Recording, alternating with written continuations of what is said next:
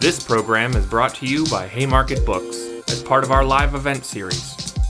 Haymarket Books is a radical, independent publisher dedicated to connecting social movements with the ideas they need in the struggle for a better world. You can help support the Haymarket Project by buying books at haymarketbooks.org and especially by joining the Haymarket Book Club.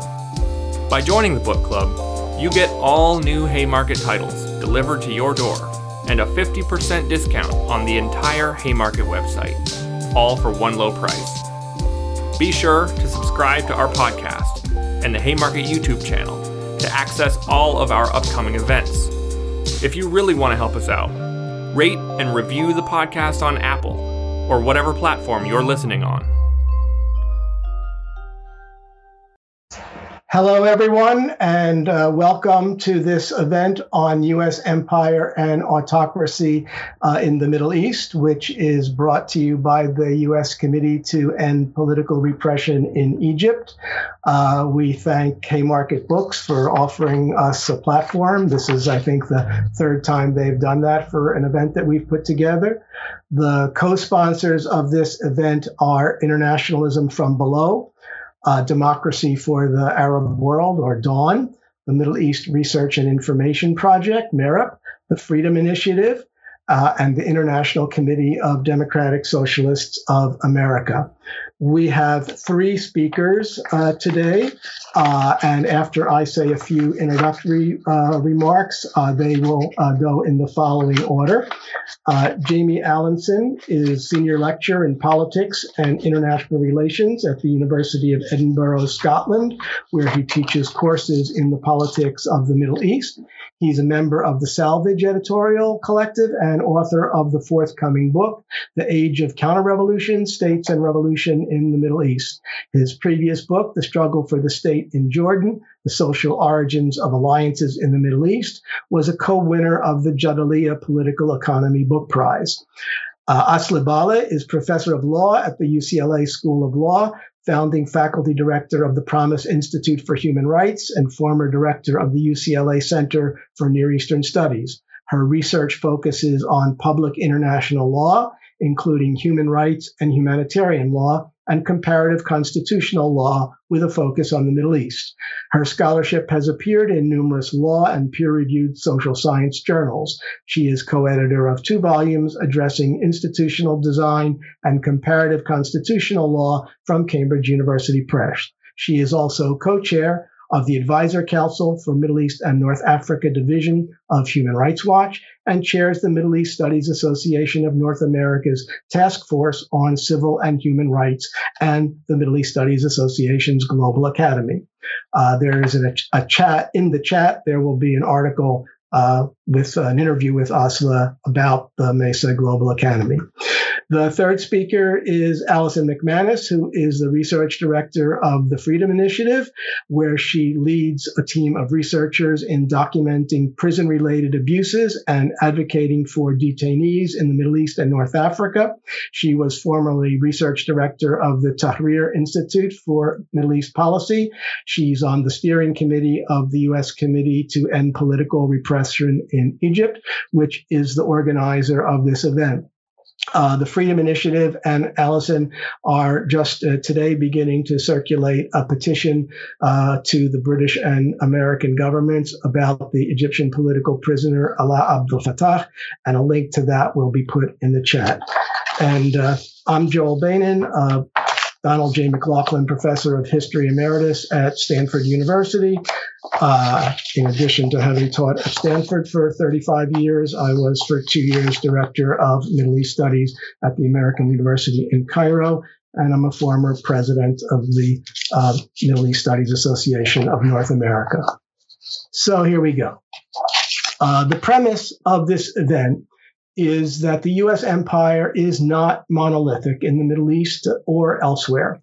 It relies on alliances with countries whose interests don't entirely align with U.S. interests, and there have always been conflicts among U.S. allies and client states.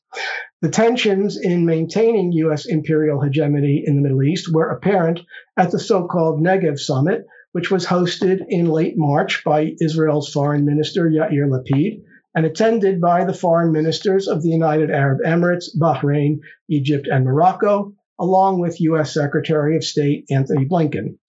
The event's single clear achievement was public Arab acknowledgement of Israel's full partnership in an axis of reactionary powers which opposes popular demands for democracy and social justice and reinforces autocracy across the entire Middle East and North Africa and targets regime change in Iran.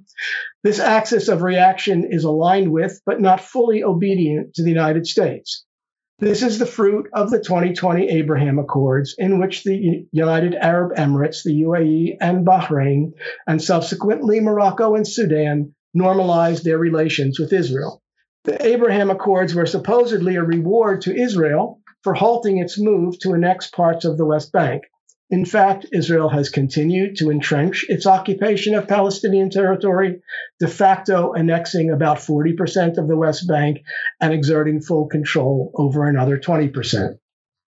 The UAE had, for several years before the conclusion of the Abraham Accords, been seeking to purchase F-35 stealth fighter jets, the most advanced aircraft in the U.S. Armory.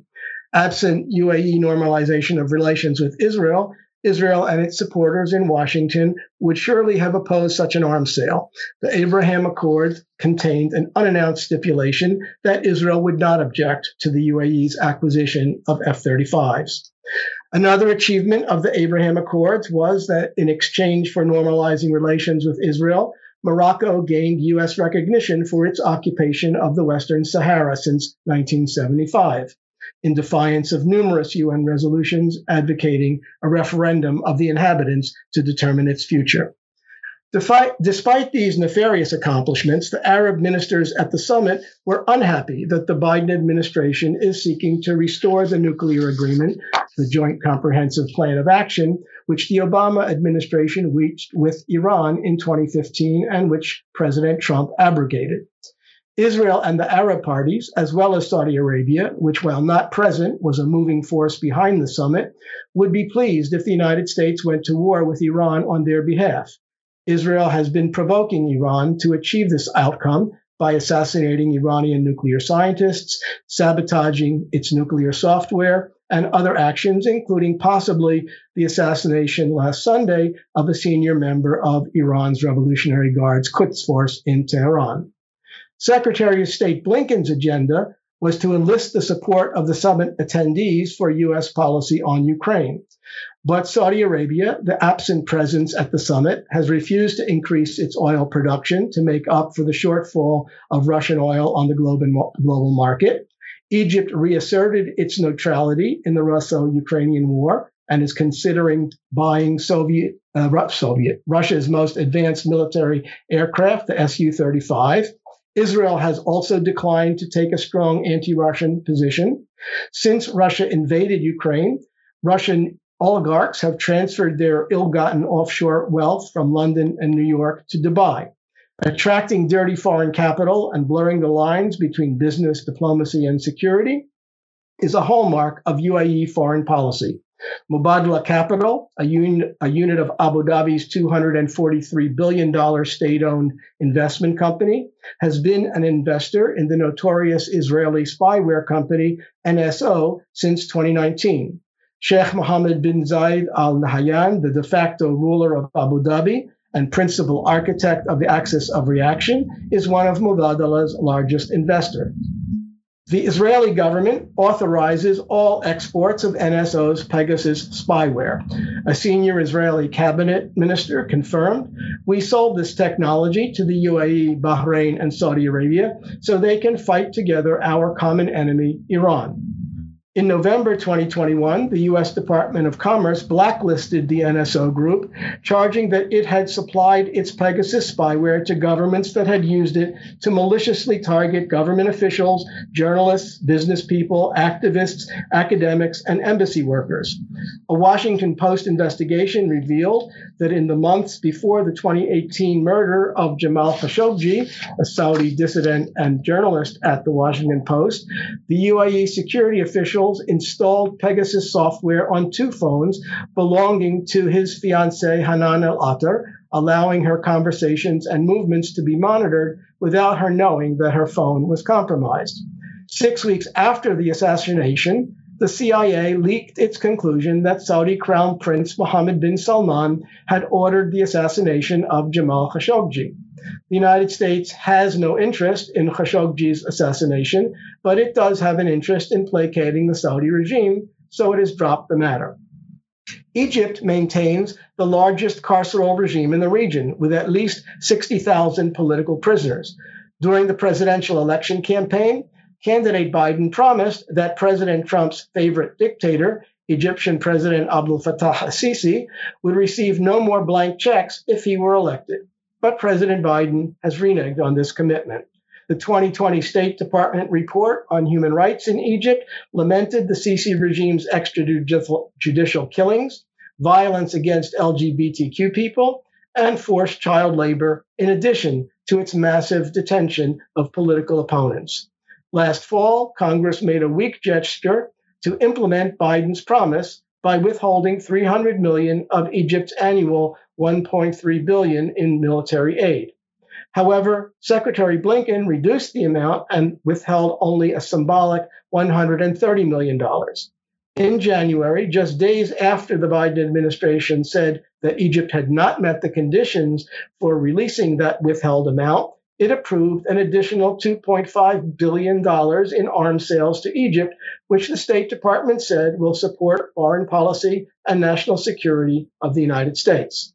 Thus, in order to maintain this unruly axis of reaction, the United States acquiesces in massive violations of human rights in Egypt and Saudi Arabia.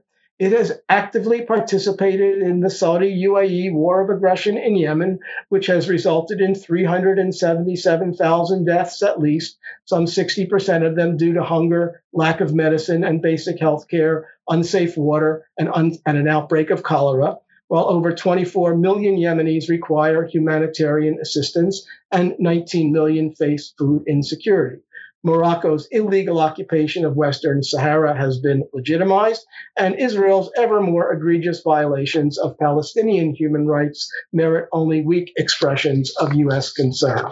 So now we'll go to our three panelists. Each one will speak for about 12 minutes. I'll ask them some questions, or they'll ask each other some questions afterwards, and then we'll open it up to audience Q&A. So Jamie Allinson, please.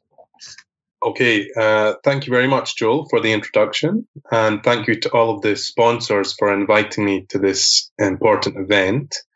I'd like to follow on from what Joel said in focusing on what he described as an axis of reaction comprised of Saudi Arabia, the UAE, the Egyptian military regime, and Israel in alliance with US imperialism in the region, which I would actually describe as a counter-revolutionary bloc, which has hardened in the past decade since the uprisings of 2011, but which has roots that reach further back. And the key point I want to make is that this is not just an alliance of states assuring what they refer to as their security, which is a word in academic and policymaker language that covers a multitude of very egregious sins, but of ruling classes that seek to repress and continue to exploit the populations that they rule. Or in the case of Israel, a settler state that seeks to maintain and extend dispossession of the indigenous population of the land that it has colonized. And this is not a new phenomenon. During the so-called Arab Cold War of the 1960s, Saudi Arabia was the center of opposition to then radical Arab nationalism, which was embodied by Gamal Abdel Nasser. And the two fought a war in Yemen, which is again a battlefield because of that opposition. The revolutionary left in the region at the time usually identified their enemies as the tripartite forces of Zionism, imperialism, and Arab reaction. But this changed in the late 1970s in two big ways, which laid the groundwork for the kind of developments that we've seen in the past 10 years. First of all, the Iranian Revolution of 1979, which did not begin as an Islamist or Islamic revolution, although it became one, and which terrified the ruling classes of the Gulf and the wider region, but especially those which went on to form the Gulf Cooperation Council, which was designed to oppose and contain the Iranian Revolution. And the second huge change was that Egypt, under Anwar Sadat, turned away from the more economically redistributive and geopolitically anti-imperialist and anti-Zionist, or at least a willingness to confront Israel stance of his predecessor, Nasser, and towards an alliance with the US and private sector investment being sought from the Gulf, mainly.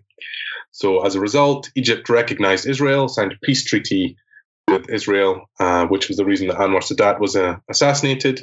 And the upshot of this change then was that Egypt and Iran flipped, really. So that Iran, which had been the biggest supporter or ally of the US in the region, became its opponent, and Egypt, which had been the biggest opponent, became its supporter. So the architecture of the region has kind of been developed from that point onwards. You need to remember that. These relations then between the bloc of Egypt, UAE, Saudi, and Israel have always been forged by a shared interest in counter-revolutionary politics. And I just want to note that that doesn't mean that I regard the Iranian Islamic Republic as a particularly preferable or progressive regime. And today I definitely argue it plays a counter-revolutionary role. But it definitely emerged from a revolutionary change. I mean, there's undoubtedly a kind of mass overthrow of the previous regime. I also want to emphasize that although the ideological aspects of the present counter-revolutionary bloc are important, particularly the fact that these are mainly Sunni countries ruled by regimes that are nonetheless highly hostile to the Muslim Brotherhood, at its core, this bloc is a project to preserve undemocratic ruling classes or fractions of them. So the Muslim Brotherhood, for all of their flaws, are actually a mass organization whose central strategy or aim is the idea that the citizens of the countries they campaign in should have some say in their government, which they expect to benefit from. But that's anathema to the ruling families of the UAE, the Saudi Arabia, and the Egyptian military hierarchy. And the fact that the Muslim Brotherhood offers an Islamic but hybrid or partially democratic alternative model drives the Saudi regime in particular to oppose it as a contender for ideological hegemony as a model in the Islamic world. And a similar dynamic lies behind the sectarianization of the region in response to the emergence of the Islamic Republic, a predominantly Shia country, which has redoubled since 2011. Now, that doesn't stop the Saudis from sometimes collaborating with the Muslim Brotherhood, which are a fundamentally conservative group, where the latter are against greater democracy or opposed on sectarian grounds to other movements, for example, in Bahrain or in Yemen, where Saudi cooperation with Muslim Brotherhood affiliates has caused a split with the UAE. But the most important moment in the formation of this bloc was the revolutionary uprisings of 2011, which spread across the region, starting in Tunisia, eventually leading either to a change of the head of regime or to state collapse and civil war, or both, in Libya, Yemen, Syria, Egypt, Tunisia, and the near toppling of the Khalifa monarchy in Bahrain. I refer to this as a revolutionary moment because these uprisings mounted a fundamental challenge to the autocratic political regimes that dominate the region, to its geopolitical hierarchies, and to the structure of class inequality and exploitation upon which these rest. This challenge forced the ruling classes of the region to respond, to mount counter-revolutions, which fall into one of three camps. These are the three axes which have kind of torn the region apart since 2011. The first of these were those that rhetorically supported the uprisings because they affected their enemies, primarily the allies of the United States, only then to repress such uprisings when they reached their own borders. I'm thinking here of Iran, of the Assad regime in Syria, their allies in Hezbollah. Second, there were those who supported political forms of revolution from which they would benefit, but which opposed social revolution or economic transformation. So the Muslim Brotherhood, Qatar, Turkey under Erdogan, the AKP, And third, the out-and-out counter-revolutionaries, the bloc that we're talking about, the UAE, Saudi Arabia, and the Egyptian military in alliance with Israel, and the US, first vacillating between the second and third blocs, and then after 2014, 2015, coming down hard on the third, or joining the third, let's say. This counter-revolutionary bloc is linked politically, militarily, and economically. And the most important example of this is the coup in Egypt in 2013. As I'm sure most of you will know, everyone will know, the Egyptian revolution of 2011 resulted in a partial democratization and the election of a Muslim Brotherhood candidate, Mohamed Morsi, heavily backed by Qatar, to the presidency in 2012. And it was a complicated dynamic. Perhaps we can discuss it, the 2012-2013 kind of period. But the upshot is Morsi was overthrown in 2013 by an alliance of three elements: the Egyptian military in the form of SCAF, the Supreme Council of the Armed Forces, led by Abdel Fattah Sisi. There's an incredible exchange recorded between Sisi, Abbas Kamal, his chief of staff, and Sidhi Sobhi, who's the security defense minister, where the latter says, we'll need 200,000 Egyptian pounds tomorrow for Tamarrud, which was the group that was opposing Morsi. The part from the UAE that they transferred, literally says this, that's a quote. And a later recording from Sisi's presidential campaign in 2014 features Sisi demanding another 10, I think, million is what he's meaning. He says another 10 from the UAE, an additional 2% to be put in the central bank, and then expressing incredulity of being offered the sum of $30 billion from the GCC, Gulf Cooperation Council, up until that point. And Sisi says, I'm amazed, these people have money like rice, which is true. I mean, he was being accurate. So between July 2013 and the beginning of 2015, Egypt received $23 billion from the UAE, Saudi Arabia, and Kuwait. And the UAE also funded the lobbying efforts of the Sisi regime in Washington, providing $2.7 million for that purpose. So this pattern of investment is in fact reprising and recharging the pre-2011 relationship and overcoming now, in a sense, the division into different counter-revolutionary axes across the region with a shared class interest. So just in March, Joel mentioned the recent summit, but in March, kind of happening behind that, the UAE announced another $2 billion of investment in Egypt. Saudi Arabia transferred $5 billion directly to the Egyptian central bank. And even Qatar, so former enemies now coming back together, pledged to match that $5 billion. So the ostensible purpose is to offset the crisis caused by the Russian invasion of Ukraine.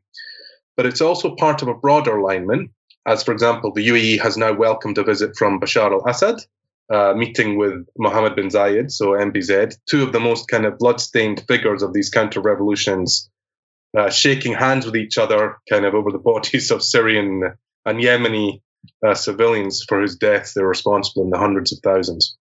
Part of that is about trying to put a wedge between Assad, Russia, and Iran, but also, probably more importantly, about getting UAE construction contracts for reconstruction efforts in Aleppo.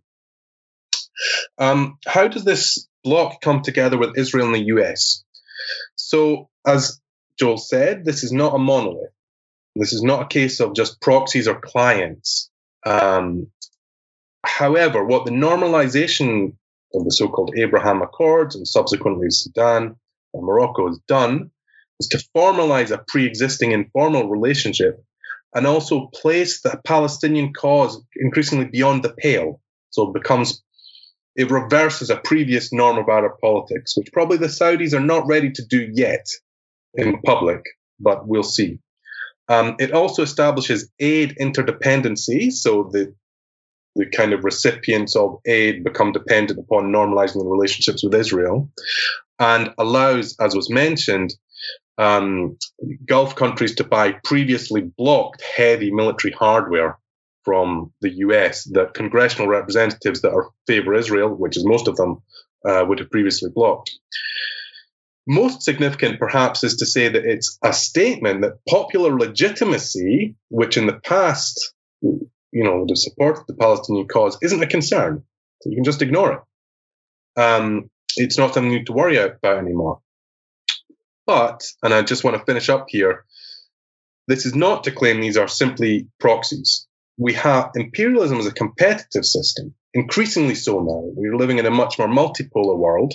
And you can see this in how, for example, it's been mentioned, the Saudis have responded to US pressure in OPEC to kind of increase production, which traditionally they would have done, I think 20 years ago, probably would have done, to pressurize Russia.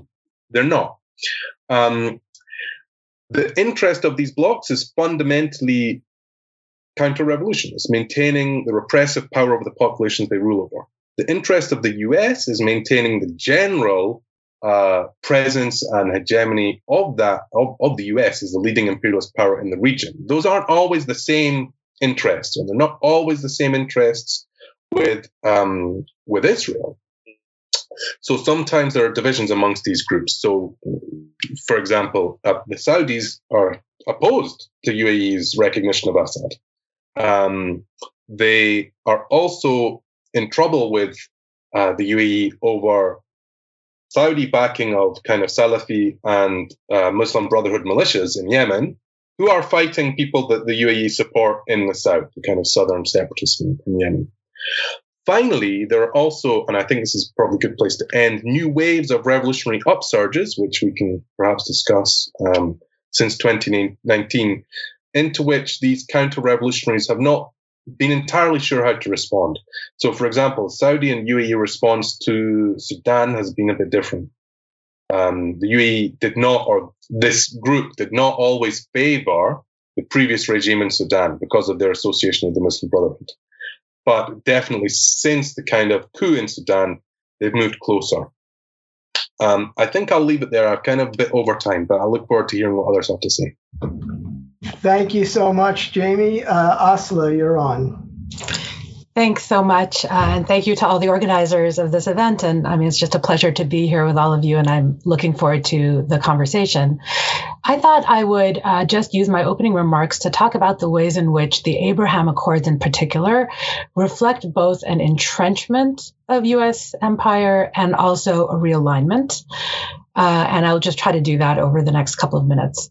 So for lots of reasons that we've already heard, it's obvious that the Abraham Accords represent something deeply troubling for the region, and at the same time, a continuation and acceleration of earlier dynamics. One element of the Abraham Accords that I wanted to underscore is the degree to which they represent the most recent element in the U.S. arsenal of presenting war as peace, and presenting essentially military strategy and the doubling down on violence and conflict as, in fact, a project of stability and order for the region. So in the case of the agreement itself, what has been sold as reflecting the ability of diplomacy to advance peace between Israel and Arab states has instead served as an endorsement of arms sales and political favors between the United States and a series of its authoritarian clients. And this is now just going to be an extension of the points that Jamie was making as he ended his comments. This has included the features that were just highlighted both by Joey and by Jamie: weapons sales to the United Arab Emirates, recognition of Morocco's illegal annexation of Western Sahara against a backdrop of a UN process that has now been ultimately blocked by the United States, which was intended to actually serve the purposes of Sahrawi self-determination, and also the sidelining, of course, of Palestinian rights of self-determination. So the upshot of the core consequences, the immediate on-the-ground consequences of the Accords, is the harming of the most vulnerable communities in the region, subject to the most systematic human rights violations, from Yemenis whose interest and capacity to block the Saudi and Emirati coalition that is continuing to decimate them, to Sahrawis whose self-determination claims have been sold out, to Palestinians whose ongoing subjection to human rights violations has been laundered. And all of this in the name of consolidating what I'm going to describe as both a U.S. military footprint and also a preferred regional architecture that is independent in some ways of that footprint. So what is the U.S. military footprint that has been entrenched in some respects by the Accords? The U.S.'s global military footprint is comprised of military bases and weapons sales, but the preferred regional architecture for the region also depends on a political economy that is increasingly centered on Gulf energy security and support for Israel's growing security and technology industries. So I'm going to turn to each of these: military bases, arms sales, and the political economy of the region, before then going back to a broader understanding of how the Abraham Accords serves not only the purposes of entrenchment, but also realignment. For military bases, just to understand the magnitude of U.S. imperial reach, the United States has at least 750 acknowledged bases in at least 80 countries worldwide and spends more on its military, famously, than the next 10 countries combined, which of course include Russia, China, and so forth. It also has one of the heaviest military footprints in the world outside of the Korean Peninsula, specifically in the Middle East.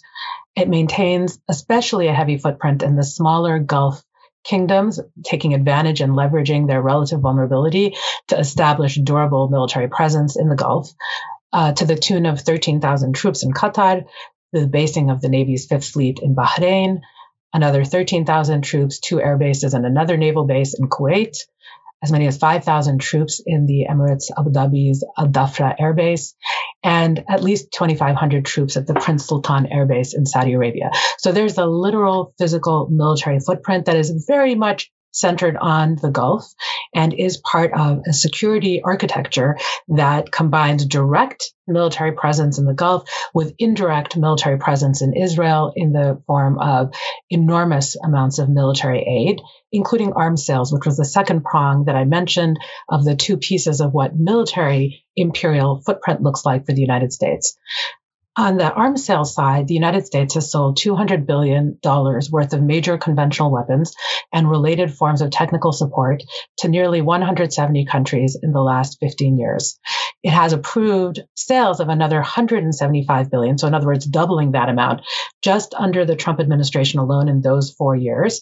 And this is in part because President Trump made concluding arms deals along these lines a signature foreign policy goal of his administration. And of course, as we've already now heard from both Joey and Jamie, one that was directly advanced by the Abraham Accords, which produced a new environment in which massive arms transfers, specifically to the Gulf states, was facilitated in ways that, of course, serves the interest of the Gulf states, but also radically expands the United States' own military industrial complex footprint in the Gulf beyond its direct presence in the military bases I named and the troop stationings that I mentioned, to the form of arms flow that we've long seen and military aid that we've long seen anchor its indirect presence in Israel. So this is the beginning potentially of a move of realignment or pivot in the case of the United States, which is transitioning from potentially a literal military footprint and presence in the Gulf to a far more expanded pouring of military weaponry and sophisticated technologies,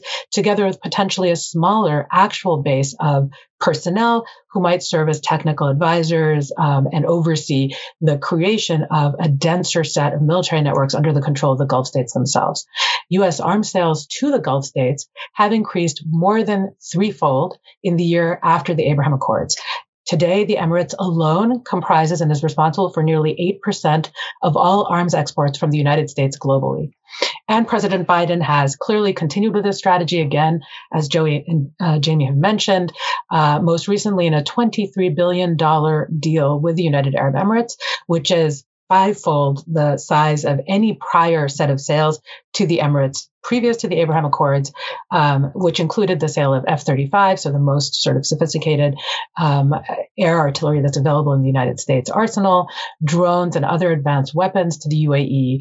And this, of course, despite a congressional record of trying to block sales that would enable the continued targeting of civilians in Yemen and purported conditionalities based on human rights considerations and the de-escalation of civilian harms that is supposed to attach to all of these kinds of arms sales. But in practice, with respect to the Middle East, in Egypt and elsewhere, has simply involved the kind of obfuscating and smoke and mirrors that Joey described in his opening presentation, in which small symbolic amounts of military aid are temporarily suspended out of alleged interest in human rights considerations, only to later be lifted, the suspension, to enable those arms sales. So we have the traditional military footprint. We have a massive expansion in the second prong of U.S. global military imperial management strategy, which is arms sales. And then we have the political economy dimension, where the Abraham Accords have produced or accelerated the formation of an interlinked regional political economy that draws the Gulf and Israel far closer together. So just as one dimension of this, the Abraham Accords established something called the Abraham Fund between the United States, Israel, and the United Arab Emirates that created a $3 billion fund for private sector-led investment and development initiatives to promote economic cooperation and prosperity in the region. And one might ask, what kinds of projects are being funded in the name of economic cooperation and prosperity? As Elham Fakro of ICG has documented in an article in Marib, the first declared objective of the fund was the modernization of 700 Israeli-operated checkpoints in the West Bank. In other words, the entrenching and making more durable and permanent Israeli occupation practices with Gulf funding. So again, the political economy of interlinkage is itself directly tied to the practices of the kind of military and regional security arrangement that the United States serves to anchor in the region. In addition to these elements, there is also an important degree to which the Abraham Accords is an extension of a longer-standing underlying bipartisan commitment to American primacy in the region, in the Middle East, that sustains not only military networks and sales, but actually serves an important reputation laundering function for the authoritarian clients with which the United States enters into relations. So diplomatic cover for abuse, repression, and engagement in grotesque human rights violations and violations of international humanitarian law all travel under the cover of what Jamie rightly named as the nefarious category security, and the alignment of U.S. interest with the various clients, authoritarian clients in the region, is almost always presented as an alignment of security interest relating to stabilizing the region. The Abraham Accords adds a new element to this reputation laundering strategy by allowing the kind of long-standing pre-existing set of relations between the Gulf and Israel, which Jamie nicely summarized a moment ago, which were increasingly becoming visible, including to internal domestic Gulf publics, back channels that were increasingly public between the GCC and Israel since the Arab uprisings. It now provides a completely different sheen of international legitimacy to frame the explanation for why it is that the Gulf countries and Israel have entered into this expanded regional alliance. And this has two elements. The first of which is, of course, containment of Iran, again, as we've heard in great detail in the earlier presentations. But the second of which is the presentation of an alternative to the kind of democratic movements against repression that we saw in the Arab uprisings, a story about what stability and prosperity can look like in a political economy that is tied between the Gulf and Israel and that enables new forms of essentially neoliberal mobility for a variety of Arab publics. And here, this is an especially important element of the rebranding of Saudi Arabia and its attempt to transform its own political economy into a kind of post-oil direction anchored on tourism. And now we see tens of thousands of Israelis traveling to, for example, the United Arab Emirates, investments in technologies, and we see the flood of Gulf investment going into Israel at the moment, diversification of a kind that is now being sold as possible through a strategic alignment with Israel, and a just broadening of diversification of economic portfolios, which includes the kinds of strategies that Joey mentioned of creating new havens for kleptocracies, again, something being directly facilitated by relations with Israel. So the Abraham Accords has produced a kind of reputation laundering function that goes beyond the earlier strategies of simply covering the security abuses and repression of authoritarians in the region under the language of counterterrorism or shared security and stability alignment with the United States, to a broader idea of what a transformed region might look like in the context of deepening political, economic linkages that cross from Israel to the Gulf. Against this background, one interesting question is, to what extent is this actually an entrenchment of American empire? And in what ways is it a realignment away from American empire? As Jamie in his comments made clear, the United Arab Emirates and others that are parties to the Accords view not only Iran, but importantly, democracy and transnational demands for democracy as the principal threats to their stability. And the anti-democratic commitments of the members of this bloc that has been formed by the Abraham Accords is clear across the board. It is a piece of the regional security architecture that the United States enables. Basically, the core commitment is an anti-democratic commitment across these partners. As the United States pivots to Asia, and it is sort of attempting to strengthen this regional security architecture built on an alliance, while it turns its own primary security commitments to the containment of China, the Abraham Accords provide a venue to transition to a kind of indirect rule. As I've already mentioned, the United States has yet to reduce any of its own military presence in the Middle East, but it does appear to be priming itself for that possibility. And in practice, the Abraham Accords have accelerated the alignment of interests between Israel, Saudi Arabia, the United Arab Emirates, and Bahrain that emerged as much in response to the Arab uprisings as to any threat from Iran into a bloc that is going to take the regional security architecture and commit it directly to the repression of democratic movements in the region. Ironically for the U.S., this is also now a regional bloc that is able to resist being pulled too deeply into the U.S. orbit. And this is the interesting element of the realignment. As has been already underscored, the Ukraine conflict reflects in many ways the fruits of an American strategy that has now exceeded the control that the United States once asserted and exerted over its security architecture. All members of the Accords have engaged in diplomatic hedging on Russia, declining the U.S. invitation to join sanctions, avoiding votes in the United Nations against Russian aggression, and even engaging in direct outreach to Moscow. And they have also gone on to exploit the Ukraine energy crisis, playing hardball with the United States, refusing requests to increase energy supplies, as we've already heard. And the UAE and the Gulf countries are now using the Accords, I would argue, to diversify their security strategy away from the United States. So while anchoring their strategy around Israel indirectly preserves partnership with the United States, because each of these countries understands that U.S. dedication to Israeli security guarantees will continue even after a pivot to Asia. It also affords them a new margin of maneuver that enables them to be to some degree independent of U.S. priorities.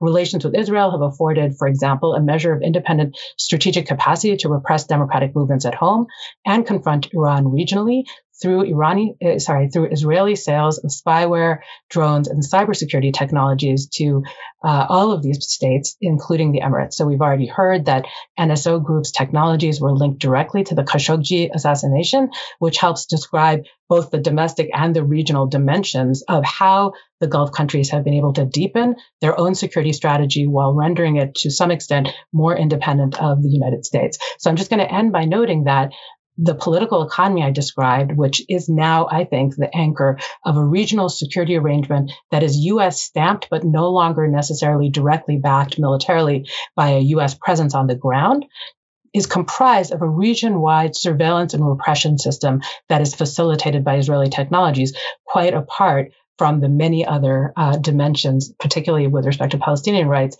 that have been, the many other adverse consequences that have emerged from the Accords.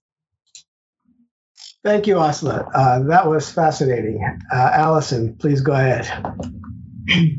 All right.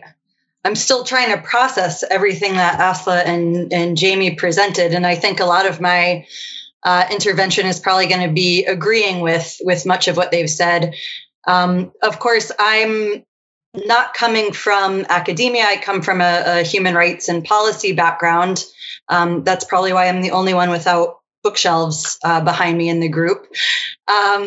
So I'm going to do my best to provide some insights and observations based on what I've seen in my role advocating on behalf of political prisoners, but also generally advocating for human rights to now 3 successive administrations here in Washington, D.C., where I'm based.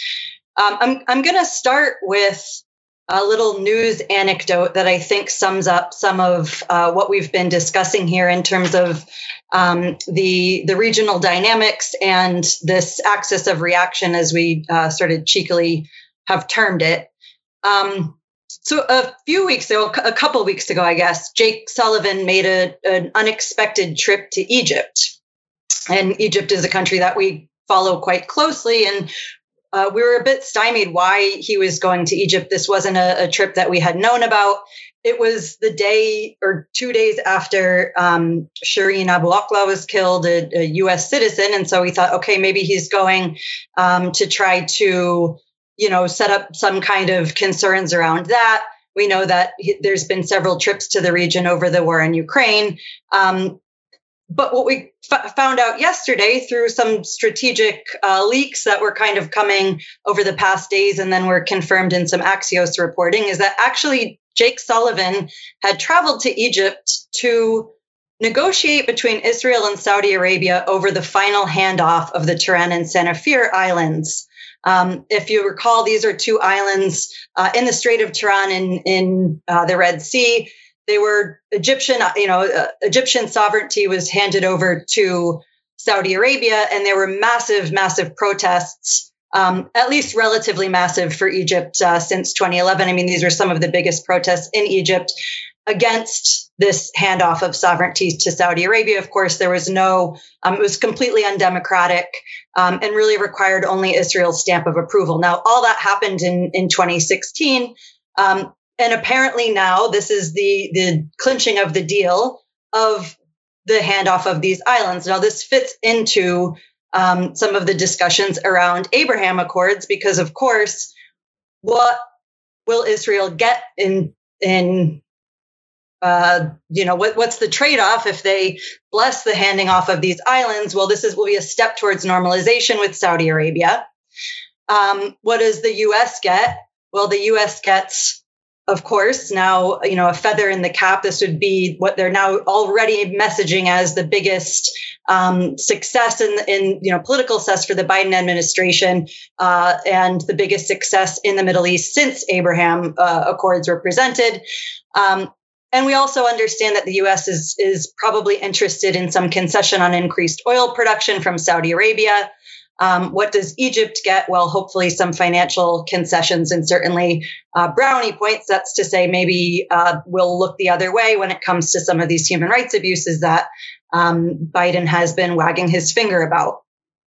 I think this story really encapsulates some of the interests that we've been describing here in the ways in which U.S. empire and this access of empire is perhaps a little bit more complex than it's been in the past, certainly from global war on terror era.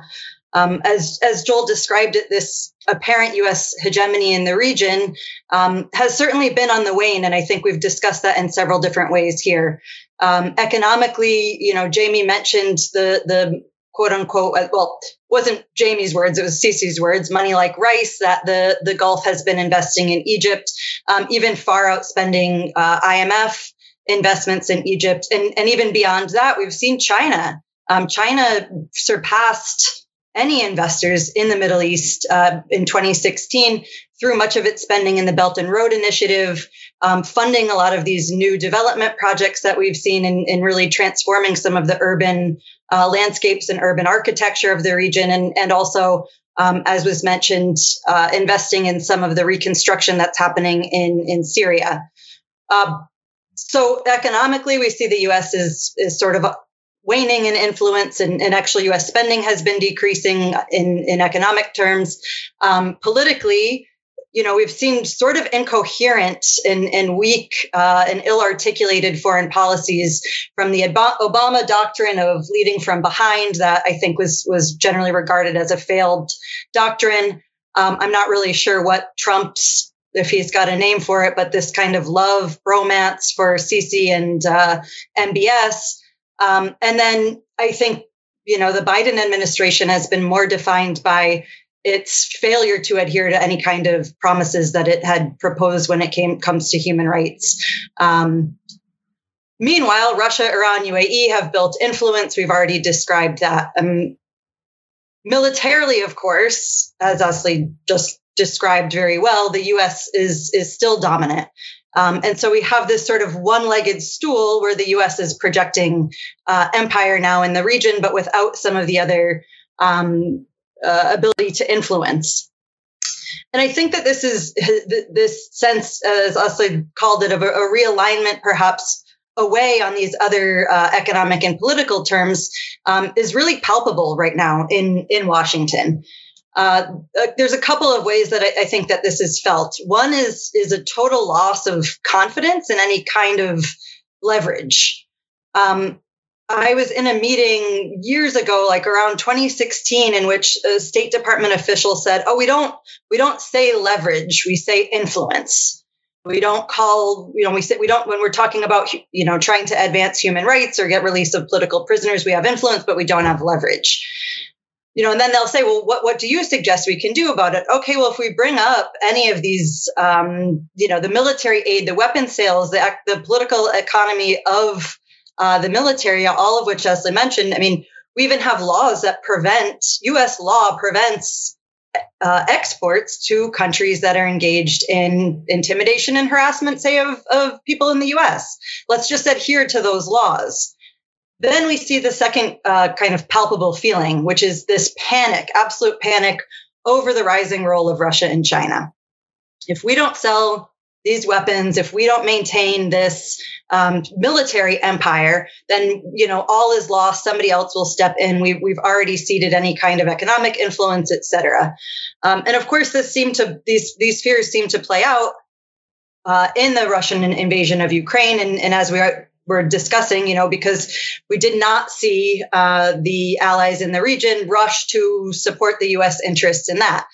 I found the G7 ambassador's statement that was issued in early March very indicative of this kind of both condescension and sense of desperation around Egypt's role, particularly. This press release ended by saying, "Egyptians know the value of diplomacy and dialogue. They know the honor of standing up for the rights of others. The UN General Assembly is meeting an emergency session this week to discuss this issue. Russia, we look forward to our partners, including Egypt, upholding the fundamental principles of the UN Charter." So there is a sense, and I think this is something that Asli was getting at, that we've kind of made our bed and now we're lying in it. We remain beholden to Saudi for oil interests.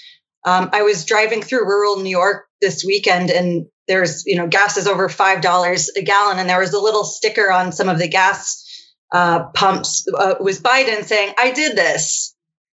I'm responsible for the rising oil prices." And of course, we know that, foreign policy and human rights abroad don't win elections, but rising gas prices can lose them. So I think we can almost certainly anticipate a meeting between Biden and MBS in the coming weeks. And as we've said, oh, well, about Jamal Khashoggi, oh, well, about the Americans who have been detained and are now in travel ban in Saudi Arabia. We need to increase oil production.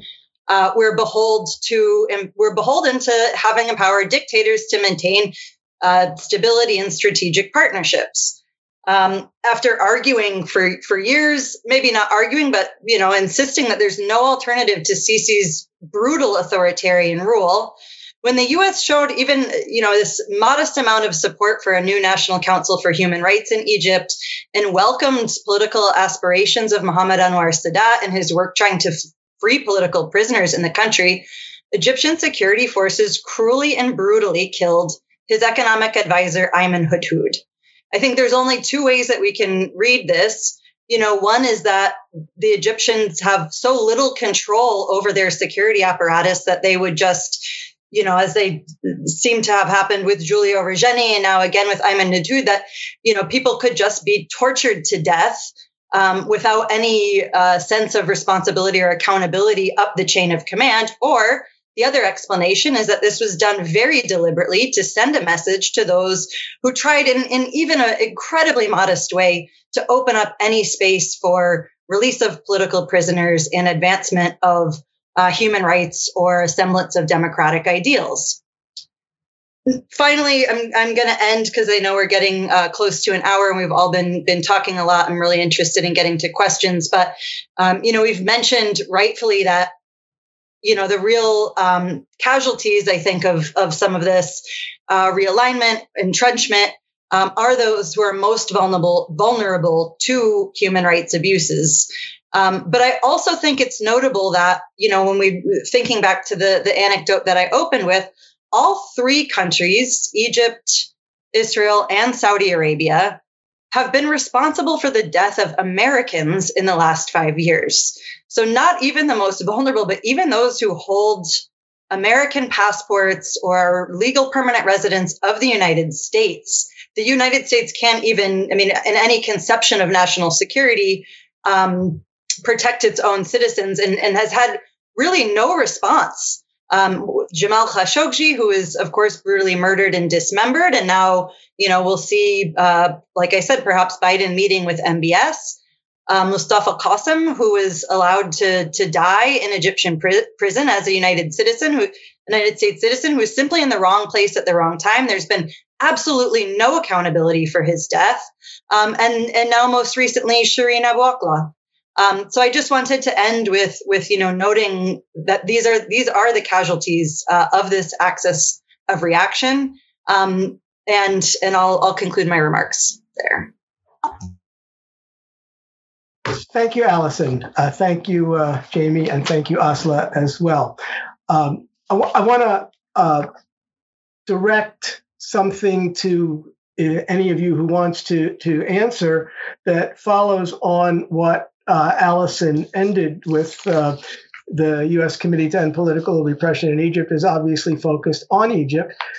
Egypt is the weakest internally of the countries in what we've described as this axis of reaction. And even as far back as the mid-2000s, the United States Embassy was writing memos according to the release of the WikiLeaks documents that said that the Egyptian army was no longer capable of combat.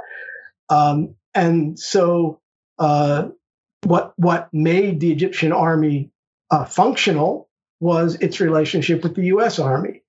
So if Egypt is so weak, both politically, internally, and militarily, why does the United States allow it to imprison 60,000 people and torture them and deny them medical care and so forth? This is totally unnecessary. So any one of you who wants to take it, go ahead. Yeah, maybe I'll jump in just quickly to say that I think that in many respects, the United States has drunk its own Kool-Aid on this ideas about authoritarian stability. So there's a genuine fear of what the alternative to the Sisi regime might look like. And as we saw in the face of the Arab uprisings, the actual response of the United States and European powers was dismay at the possibility that these authoritarian regimes were being destabilized, and then belated attempts to sort of catch up to history, but by supporting the SCAF to manage a so-called transition and so forth. The reality is that the notion that someone like Sisi is a moderate is really a moderate with respect to willingness to serve U.S. interests in the region and to be easily sort of pliable and to keep a lid on his population and on the forces within Egypt that could destabilize the role that Egypt is playing in the regional security architecture that we described. Now, I think this is wrong for a lot of reasons, right? The levels of repression that are being, engaged in by the Sisi regime are fundamentally unsustainable. The politics of inequality leaves no possibility for mobility for the vast majority of Egyptians in ways that it seems very difficult to understand how that could be projected forward, even with massive amounts of Gulf financing coming in to address, for example, the current food crisis as a consequence of the Ukraine conflict. None of it is sustainable. There's no employment. There's no strategy for young people in Egypt. All the demands of the uprisings, 12 years ago now, are basically not only still present, but have become far, far more acute. Where the next explosion comes from internally in Egypt can't be known, but the strategy that's being pursued by the Sisi regime is profoundly unstable. It's also a totally incompetent counterterrorism partner. As you yourself have just noted, the U.S. has assessed its military as being basically useful only for the continued deeply corrupt economic mismanagement that Egypt is ruled under. I mean, that's what the military is doing in Egypt. It's siphoning off whatever assets and whatever monies exist in the public coffers into a particular client network. But outside of leveraging those kinds of patronage roles and to an ever shrinking class of people within Egypt, it is completely incompetent in its core security goals, as is demonstrated in the Sinai. They cannot manage a small armed insurgency in any meaningful way. So Egypt is neither stable nor actually reliable as a counterterrorism partner nor anything else. But the U.S. deeply believes in its moderate authoritarian strategy from Egypt to Morocco to Jordan to Saudi. And, if not only will they be meeting with MBS, but if Assad continues to be brought back into the fold, and if Syrian reconstruction is funded by the Gulf, then that meeting too can easily be predicted. And the core is and much of it has to do with Israeli perceptions of the region. Stability at the price that Israel has demanded of maintaining a particular kind of freeze at its borders is worth whatever price from the perspective of the United States, as far as I can see, in the case of Egypt, at least. Jamie, Allison, do either of you want to speak to that? Yeah, I mean, the other thing I was going to say is I think that Sisi has positioned himself as the only alternative. And this is particularly why I brought up the story of Ayman Hudhud. I think by having, and I think 60,000 political prisoners is probably the low end. Having, and of course, those who have been, the most influential organizers, the brightest minds, that have had the most political clout, those are the ones who have had the most, egregious sentences. And whenever there are releases, they are sort of these nominal releases. But when I think that for U.S. policymakers, they look at Sisi as not even the least bad option, but the only option. I mean, anytime there's been any hint of elections or anybody who's gained any kind of political momentum, they've been, arrested. And so this is why I think even when there was this, reconstitution of the National Council for Human Rights, maybe there was a bit of hope. I mean, you could tell there's always this hope that maybe Sisi will oversee some kind of reforms. He made this allusion at the recent Iftar to like a national dialogue that would include all players.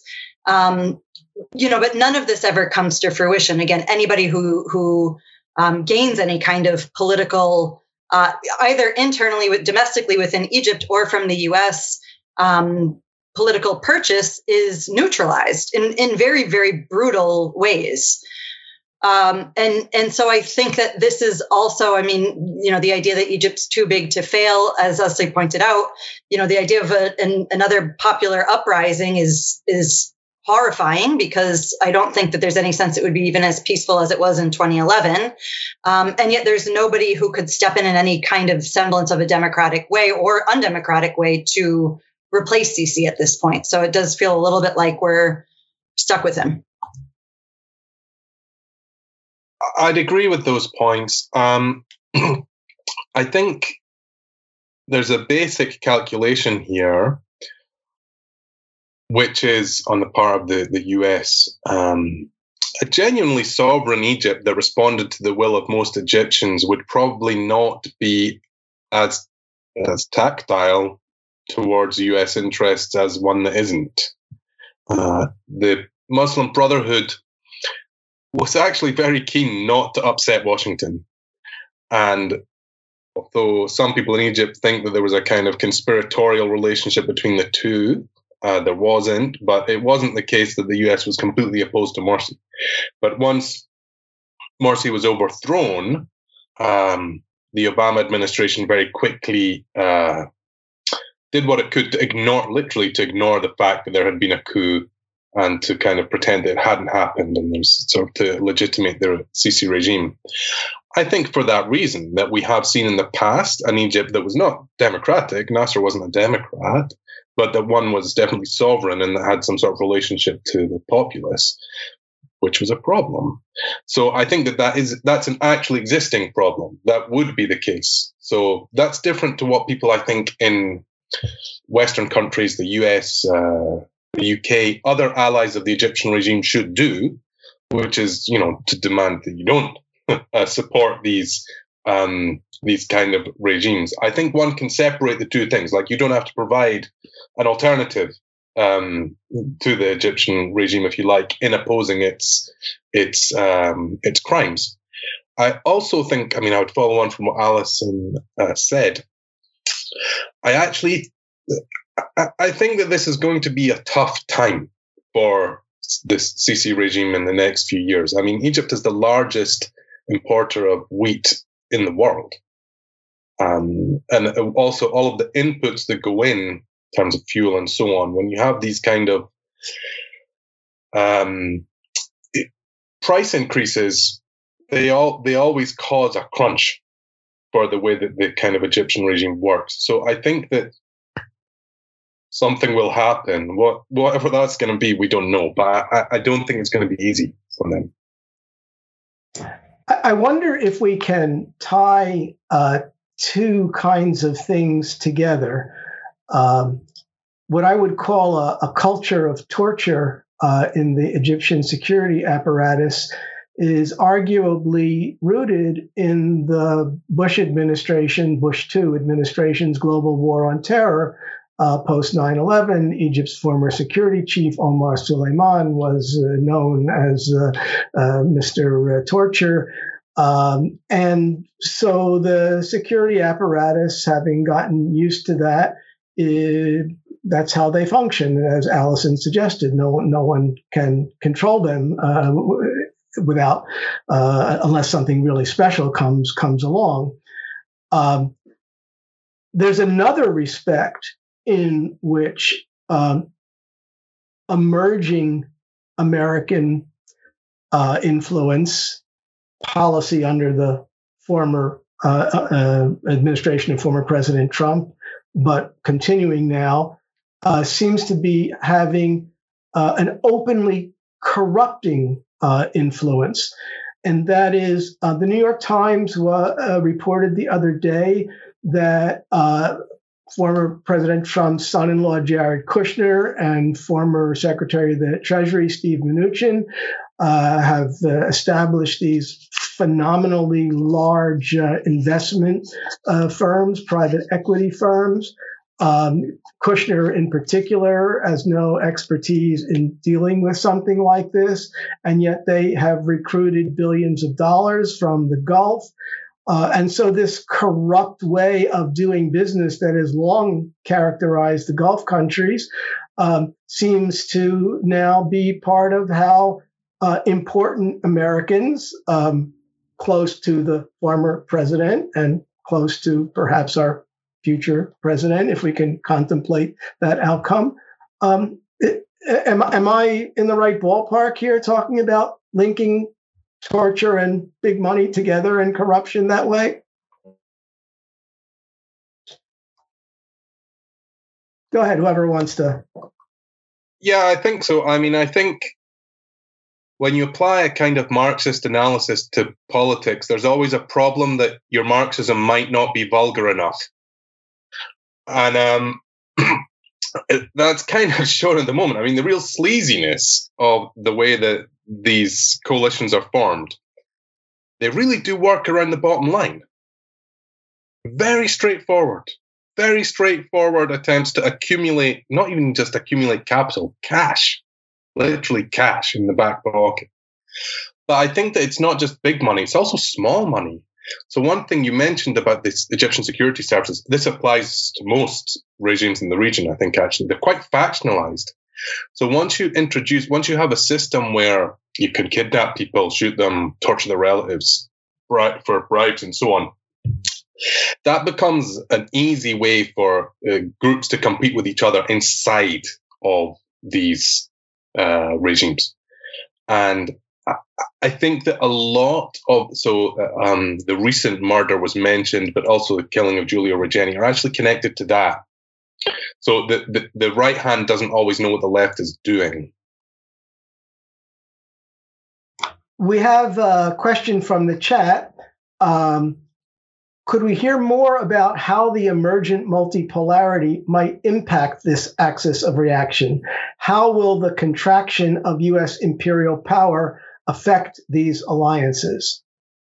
I'll jump in there, but I also had a thought on your earlier question, Joey, but maybe I'll just say one thing about the multipolarity.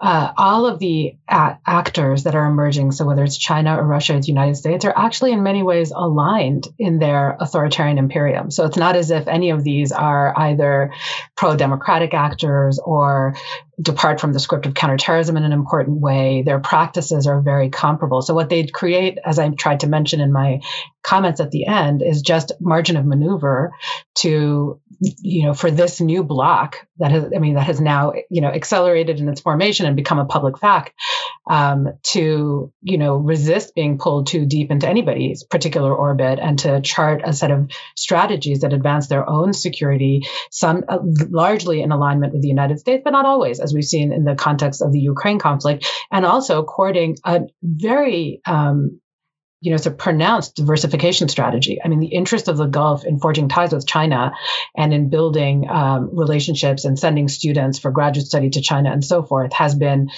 present for more than a decade, but has really accelerated with each passing year in dramatic fashion. So I think what we can expect is that the same strategy that these actors on their own side as agents, so as agents who are interacting with American empire in order to advance their own interests, are going to interact in very similar ways with other potential entrants, neither of whom, by the way, even with the foothold that Russia has, which is much more extensive than China, are really present yet in the region in important ways other than at the periphery from the perspective of the Gulf states.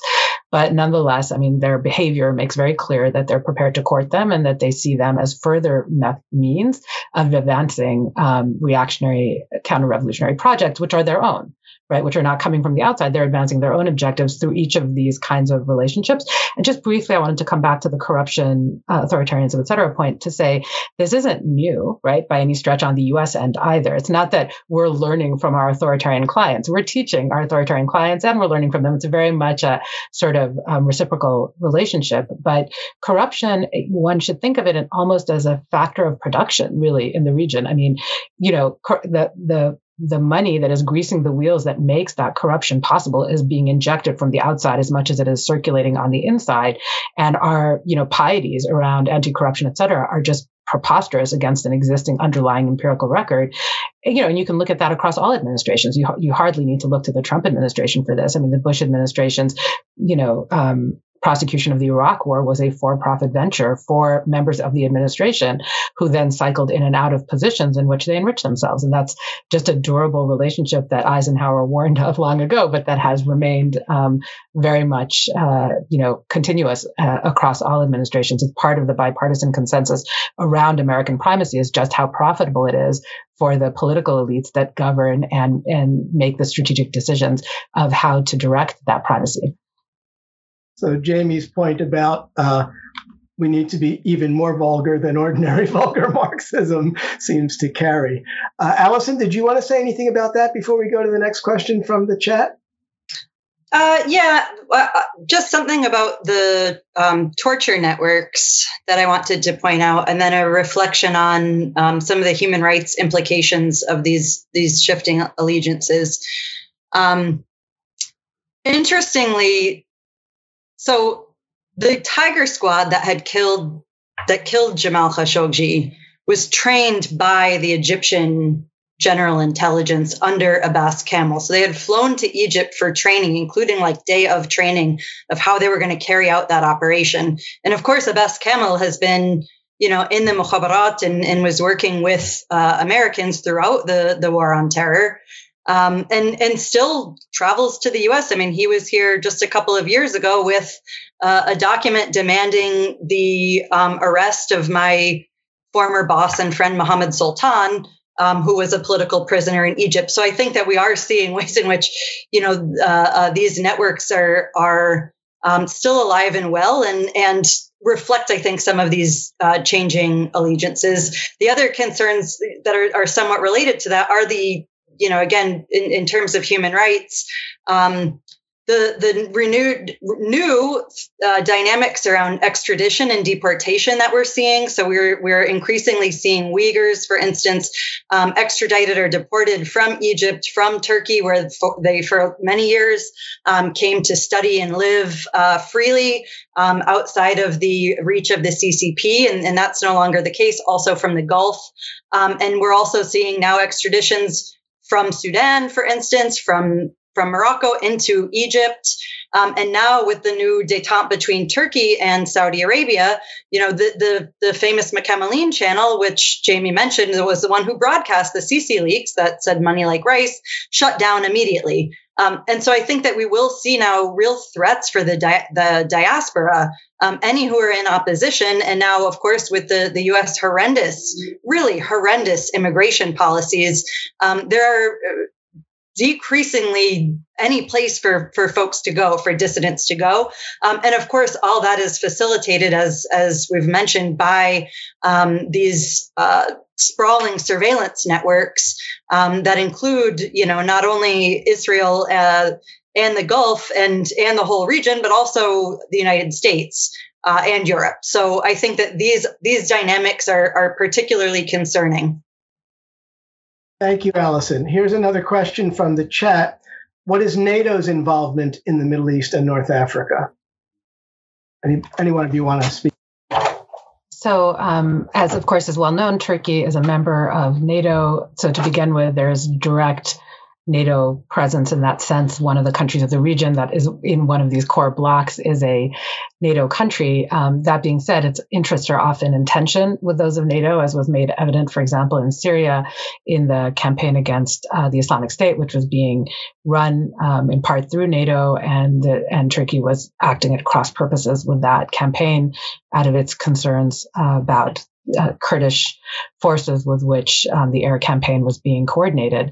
But more generally, I think NATO is present because through the United States, it is very much part of the overall set of security guarantees from which Israel benefits, and therefore comes into the sort of alignment that we've been discussing now that has occurred through the Abraham Accords. But I'd be very interested to hear how the rest of the panel views the potential role that NATO might be playing in the region.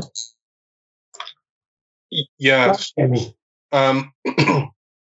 It should be mentioned that there was an attempt to create a Middle Eastern version of NATO in the 1950s, the Baghdad Pact, which actually collapsed. And the story of the collapse of that attempt is really the story of the rise of and radicalization of Arab and other forms of nationalism in the region. So there's an allergy to that kind of involvement. However, as Asla just mentioned, Turkey is a member of NATO. One of the reasons that the Trump administration withdrew the troops that were on the ground with the YPG forces in northern Syria, Kurdish forces in northern Syria, was that they knew that if they maintained them, they would actually have to fight Turkish forces, or at least help them fight Turkish forces. So two NATO countries would have to come to blows, which is also want to avoid as much as possible. So that's one kind of negative reason. Turkey is heavily involved. We haven't perhaps spoken enough about Turkey. Turkey's heavily involved in Libya. So Turkey is basically the major sponsor of one of the Libyan contending governments, with troops, actual troops there.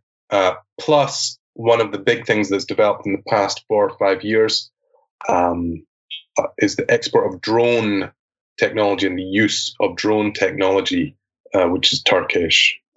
Developed also on Israeli models. There's another story about the kind of development of drones, but the spreading influence of Turkish drones also into the conflict between Azerbaijan and Armenia, which is not quite in the classical definition of the Middle East, but it is related, actually. So that there is something going on there. You're not going to see, there's no question of kind of NATO expansion into the Gulf or something like that. That's not really on the cards, never has been. Also, they don't need it, I think. Also, I think NATO is actually now it wouldn't want to include countries that might go to war with each other. I think that would be a problem for them. So this panel, despite the excellence of all of the presentations, has really depressed me, as I might have anticipated.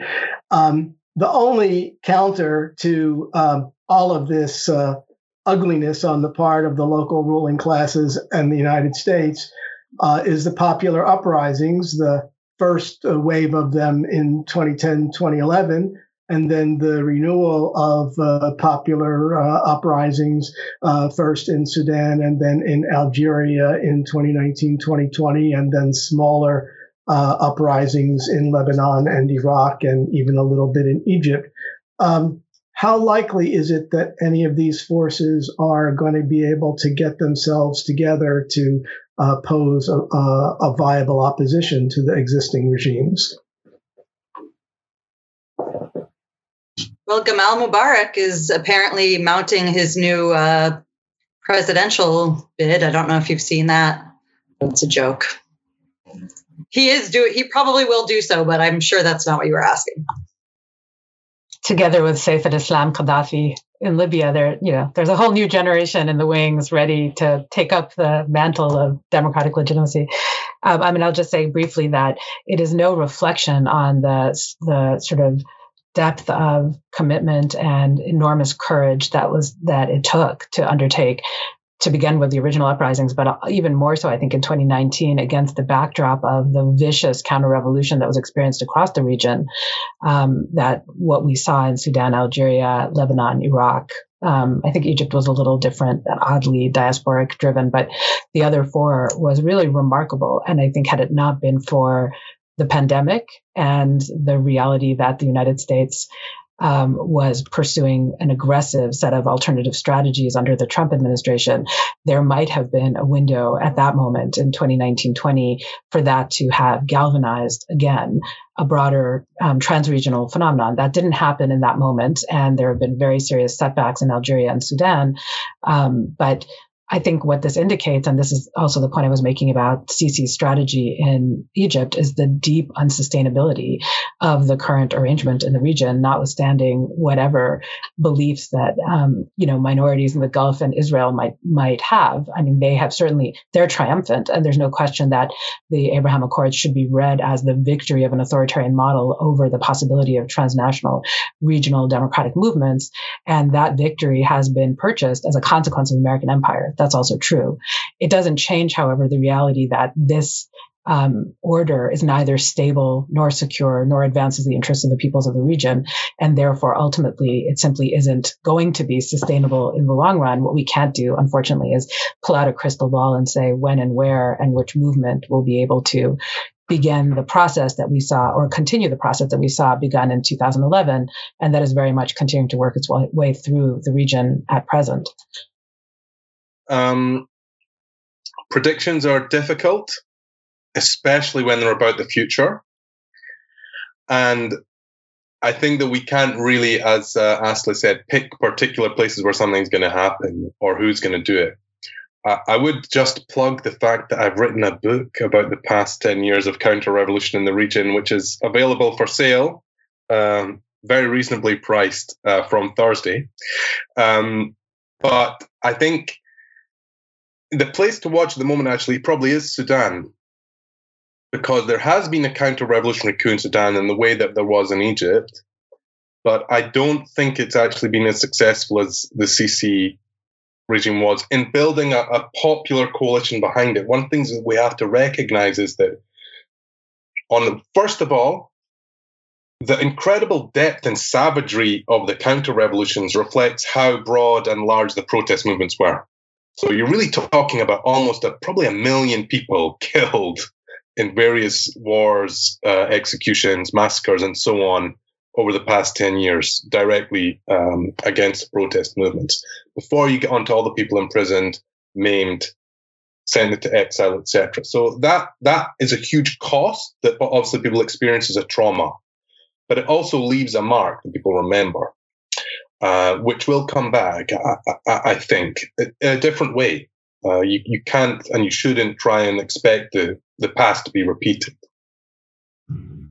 The only thing I would add also is I do think that there are renewed solidarities that have formed amongst different political factions. And I mean, all jokes about Gamal Mubarak aside, I mean, talking about all strata of society, certainly in Egypt, I mean, when Sisi said, okay, we'll be open, to having dialogue with all actors. I mean, this was one of the, maybe not the first times, but I think there was sort of an unprecedented willingness from Islamists, liberals, youth, business elite, et cetera, to say, okay, we're ready.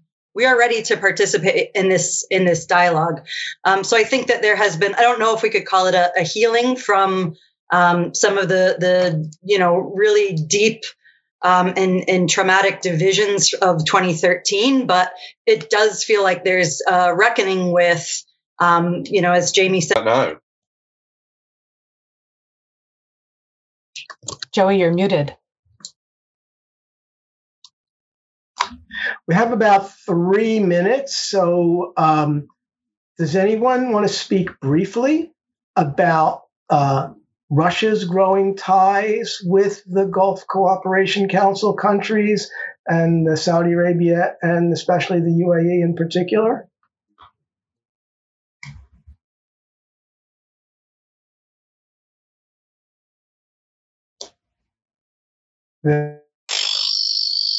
That topic doesn't excite people. I mean, they've aligned around energy policy at a minimum, that we've seen that very clearly. I'm sorry, Jamie, I saw you were about to speak. I didn't mean to cut you off. Go ahead.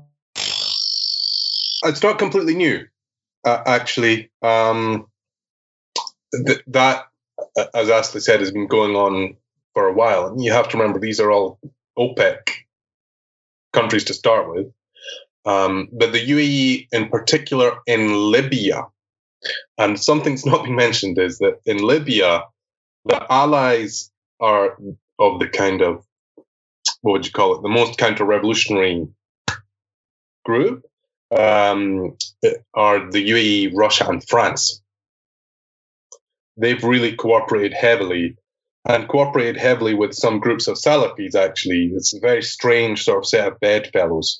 That's been going on since 2014, 2015.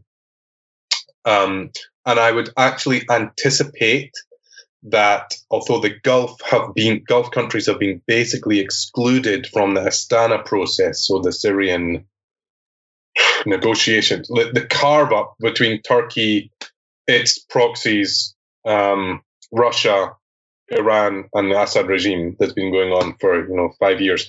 I think the UAE will end up being involved in some version of that, actually. Thank you.